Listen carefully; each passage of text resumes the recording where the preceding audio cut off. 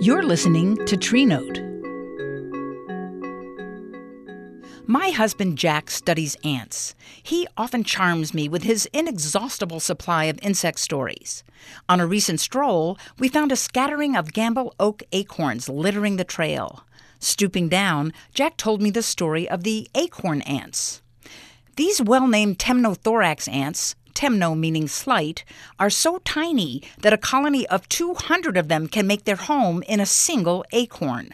To me, they are perhaps the cutest species of ant I've ever seen. But Jack described a more complex picture.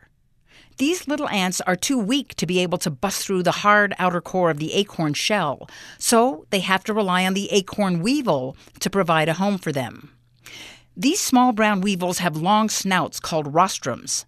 The females bore holes into the young acorns with the chewing mouthparts at the end of their rostrums. Then, the weevil does an about-face and deposits her eggs right in the kernel of the acorn.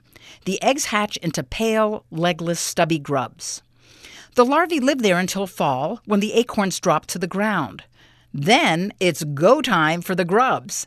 These little creatures bore through the acorn shell and out into the wide world of the forest floor, where they live for a year before emerging as a new adult weevil to repeat their own small circle of life. And that leftover hollow in the acorn shell? Perfect for the next tenants, an active colony of temnothorax ants. This is what I love about trees. Whether you're observing them from the huge landscapes of our mountain forests or in the miniature arena of a single acorn, you'll always find something to amaze you.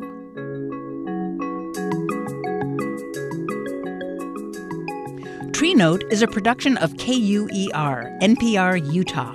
The show's executive producer and editor is Christy Miners, with audio production and engineering by David Childs. I'm Nalini Nadkarni, and this is Tree Note.